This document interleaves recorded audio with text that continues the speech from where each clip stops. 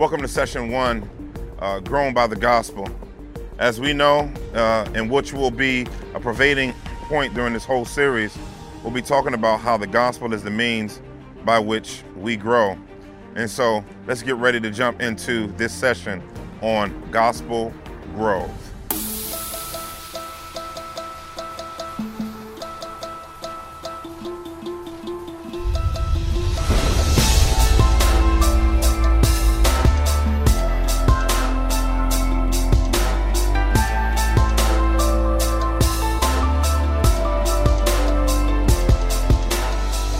There shouldn't be a person on this planet that doesn't desire to grow, to get better. It was a guy that joined and always dreamed about this particular team that he wanted to be on. And when he finally got on that team, it was as if he was just happy to be on the team, but wasn't excited about the opportunity of what being on the team represented. And that's maximizing his role on the team, and as he played his role on the team to make the team better and to contribute as the team worked together for winning. Being a believer is similar in some ways in that God has drafted all of us on his eternal team who have trusted Jesus Christ as our Lord and Savior. But we shouldn't use salvation as mere fire insurance from hell, or just to say that we've had the beef between us and God crushed. That's an extremely important thing. But being a believer, God has expectations of us. And the Bible says, Jesus says, by this my Father is glorified, that you bear much fruit, and so prove to be my disciples. And so one of the ways in which Jesus makes clear that we maximize our role on our team with the Lord is by abiding in him. And as we abide in him, he pumps the nutrients of his divine life to us to strengthen us to be able to be all that God has called us to be. Being a Christian, we have to stop seeing the gospel as the A, B's, and C's to the faith, one leading pastor said, but it's the A to Z. It's how we, the whole of our Christian life is developed. The whole of how our Christian life is worked out by faith in this gospel. The most clear place where we understand this idea of the death, burial, and resurrection of Christ making its way into us by faith, and God calling us to function in our walk with him by faith in the gospel is Philippians chapter 2, verses 12, the latter part of that verse, in verse 13. It gives sort of a compatibility of our responsibility that God places on us for pursuing holiness, but then the responsibility of God to be the overarching superintendent of our walk with him to grow spiritually. And so on the one hand, it says, work out your salvation with fear and trembling. Working out your salvation there points to us utilizing the death, burial, and resurrection of Jesus Christ by faith as a way to begin to vigorously fight, begin to vigorously work and vigorously mortify the flesh and vigorously work out our soul salvation with fear and trembling by grabbing a hold of all of God's means of grace that he utilizes to grow us. In other words, you're not going to grow unless you pursue the spheres and the means by which God grows us spiritually. So in verse 13 of Philippians 2, though, it shows us that the whole thing is God's responsibility. For it is God who works and wills and works for us his good pleasure. Because he's the one that works in us to give us the commitment and strength to be able to work out our salvation with fear and trembling. So the death of Christ's death on the cross by paying our fee, by God's wrath being poured out on him, him being buried and him being raised from the dead, that justifies us, that brings us into a relationship with God, but it also helps us to maximize our relationship with God. So it's not initiated by us. Our spiritual growth is initiated by God. So he works in us by pushing us by the power of the Spirit to grab a hold of prayer, to grab a hold of the Word of God, to get in the community of the saints, to get under the Word of God. And so in light of that reality, what happens now is he wills in us. His will, he works out his will in us by us pursuing holiness and to work according to his good pleasure. So God brings himself pleasure. This is crazy to me. God brings himself pleasure. He gets the ultimate pleasure in our lives out of him working and willing his desire for us to look more like Jesus Christ, to be chiseled into the image of Christ, to look more like him. And so in every single area of our life now, we're now empowered. So what's beautiful is that God gives us responsibility, but the whole of the responsibility is not on us to make ourselves holy. God pushes us and gives us affections for growth, affections for looking like Jesus. And sometimes when you're in those places where you're sort of in a place where you feel stagnant and you know that there's growth taking place, that's not you just noticing that. That's God by his Spirit doing the gracious work of putting the alarms on in you and signaling you that something's wrong. And these alarms that go off in your soul as a believer is a grace from him to call you to a commitment to the beauty of what it means to grow in holiness, to walk with him and be strengthened through the gospel. And so just as Paul said, who's bewitched you in Galatians that you should start by faith, begin to sanctify yourself by works? No, it's the same thing. The same thing that began you is the same thing that keeps you. One of the things that people used to talk about Larry Bird back in the days, Larry Bird was just a beast of an athlete. But people was like, didn't understand how a player that seemed to just do simple things, he wasn't doing anything fantabulous, but he was killing them on the basketball court. Know why he killed them on the basketball court? Because he used the fundamentals. He's mastered the fundamentals and knew that the fundamentals wasn't just for learning the game, but the fundamentals of basketball for him was how you play the entirety of the game. He didn't just see as something that began his skill level and being able to be introduced to the game of basketball. He saw the fundamentals as something that should continuously be a part of the matrix of his game as a player. You and I, in the player of the game of life, under the authority of Jesus Christ, by the power of the Spirit, through faith in the gospel, must utilize these fundamentals. What we would call fundamentals, they're not merely fundamentals and foundational. They're supposed to pervade and strengthen every single area of our life so that we can grow. Every time Paul or any of the apostles in the New Testament gives an imperative, they have a gospel underpinning with it. Whether they're talking about sexuality, and like a 1 Corinthians chapter 6, he points them to the fact that you're bought with a price. Whenever Paul is talking about doing evangelism, he points to the fact that the Spirit's power is the one who actually works and involves himself in the entirety of the process. When he talks about being married, he talks about it being an illustration of Christ's work with the church. If you're talking about pride, he ultimately gives Christ as the means of the ultimate example of humility that fuels our ability to diffuse our pride and walk in humility.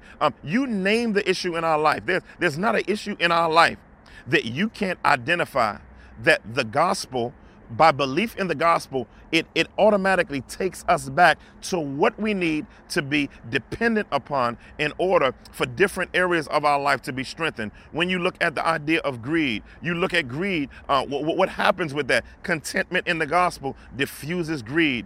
When you look at passions, God doesn't tell you to stop having passion. You ultimately look at the passion of Christ as the ultimate proper execution of passionately connecting to God in the way of belief in the glory of Christ in the gospel. I can go on and on. Matter of fact, we can go on and on. You can name the sin issue. You can name the brokenness issue. The gospel answers all of our questions.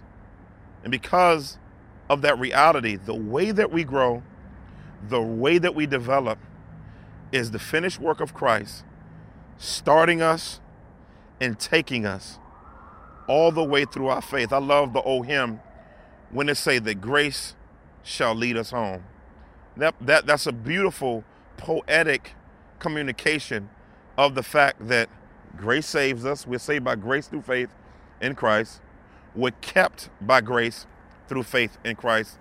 And we're ultimately taken home by grace through faith in Christ.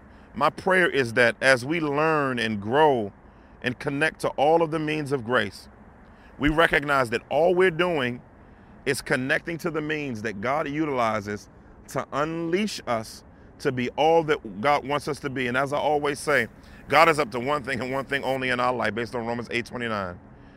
He's doing one thing. He's predestined us to be conformed into the image of Christ. And the way that God conforms us to the image of Christ is through the glory and through the might of the gospel. God bless you.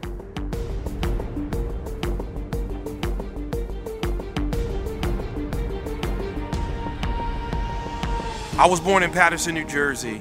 It's North Jersey, north of here, about 90 miles. And I was born and raised there, and it's one of the most dangerous, most violent cities in America now. I think it's in the top 10. So that's where I was born and raised. Grew up, Christian mother, violent, at that time, alcoholic father who later came to Christ and is in heaven right now. But growing up in that context, in the inner city context of Paterson, New Jersey, going to church, sanctification surely was an idea that escaped me in terms of understanding. We went to a singing, preaching church. That's what I remember as a youth. And so for me, being saved meant walking the aisle. Being saved meant believing in Jesus and taking Jesus into my heart. A phrase that's not in the Bible. And, those type of things, and being baptized. It was all the do in order to be, but it was never the being. For me, that's not what I'm saying the pastor said necessarily, but I'm saying that's how I caught it as a young child growing up in the church. Later, as I walked away from the idea of church in my high school, college days, and I want to say I walked away. I want to say I didn't believe I walked away, because I believed that I had come through the door, because I had walked the aisle, and that the gospel was my ticket. I scalped it. I got a scalper hooked me up, Jesus. So now I'm in. So once I get in and get my seat, I can't be removed. So I'm good, even if I'm rowdy and a fool at the game.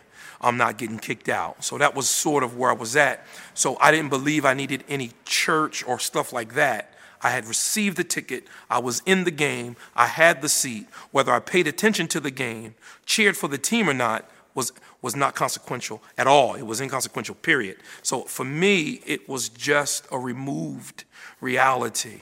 And sanctification was a word, not something I needed to submit to. Sanctification was a Christian word, like justification, like hallelujah, like Sunday school. It was simply a word. It wasn't a construct at all. It was a church word. And I knew it meant something about clean. But Jesus has washed me white as snow, the song said, so I was good. Later, as I ran into a thug of a Christian who got in my face, got in my world, and asked me, was I a Christian? And I said, yes. And he was my friend, so he says, you're a liar. You're not. You live like a, as he would say, you live like a pigeon. You're not a Christian. And I began to challenge his challenge of me. Well, I accepted Christ back when I was 8 years old. And I got baptized when I was 11. And then I even got baptized twice. So I know I'm good when I was 12. So I'm double dipped. And he says, and you have zero relationship with Jesus. I said, how are you going to tell me that? He said, tell me about your relationship. I talked about praying before I lay down to go to sleep. I talked about my occasional trip to church. And I talked about saying grace before I ate my food. And not like in other religions. So that made me a Christian. And when he got finished with me, I found out I wasn't no Christian and I was on my way to hell. And in that season, that reality was, Doug, you have not walked with Jesus. You are no different than the day you sort of said, so-called said, you accept Christ. There's nothing different about you. God is about transformation. God is about a consistent journey of growing you. Never forget, he talked about growing in grace and in the knowledge of Jesus Christ. And that was in his Elizabethan English. And I just said to him, well, I've been a Christian a long time. He says, you haven't been living for Christ any time. So there's a difference. I didn't like him, but I couldn't beat him up because he was big. And he was a former drug dealer, drug addict, rough dude who was now a strong believer, who loved Jesus and worked for me as I owned my barbershop. In that season, man, I just ran into Jesus real hard, started listening, paying attention, and coming to realization. And within a month of that conversation, the Lord saved me in March of 1996. And I got married 48 hours later. And my atheist girlfriend received Jesus around that same time.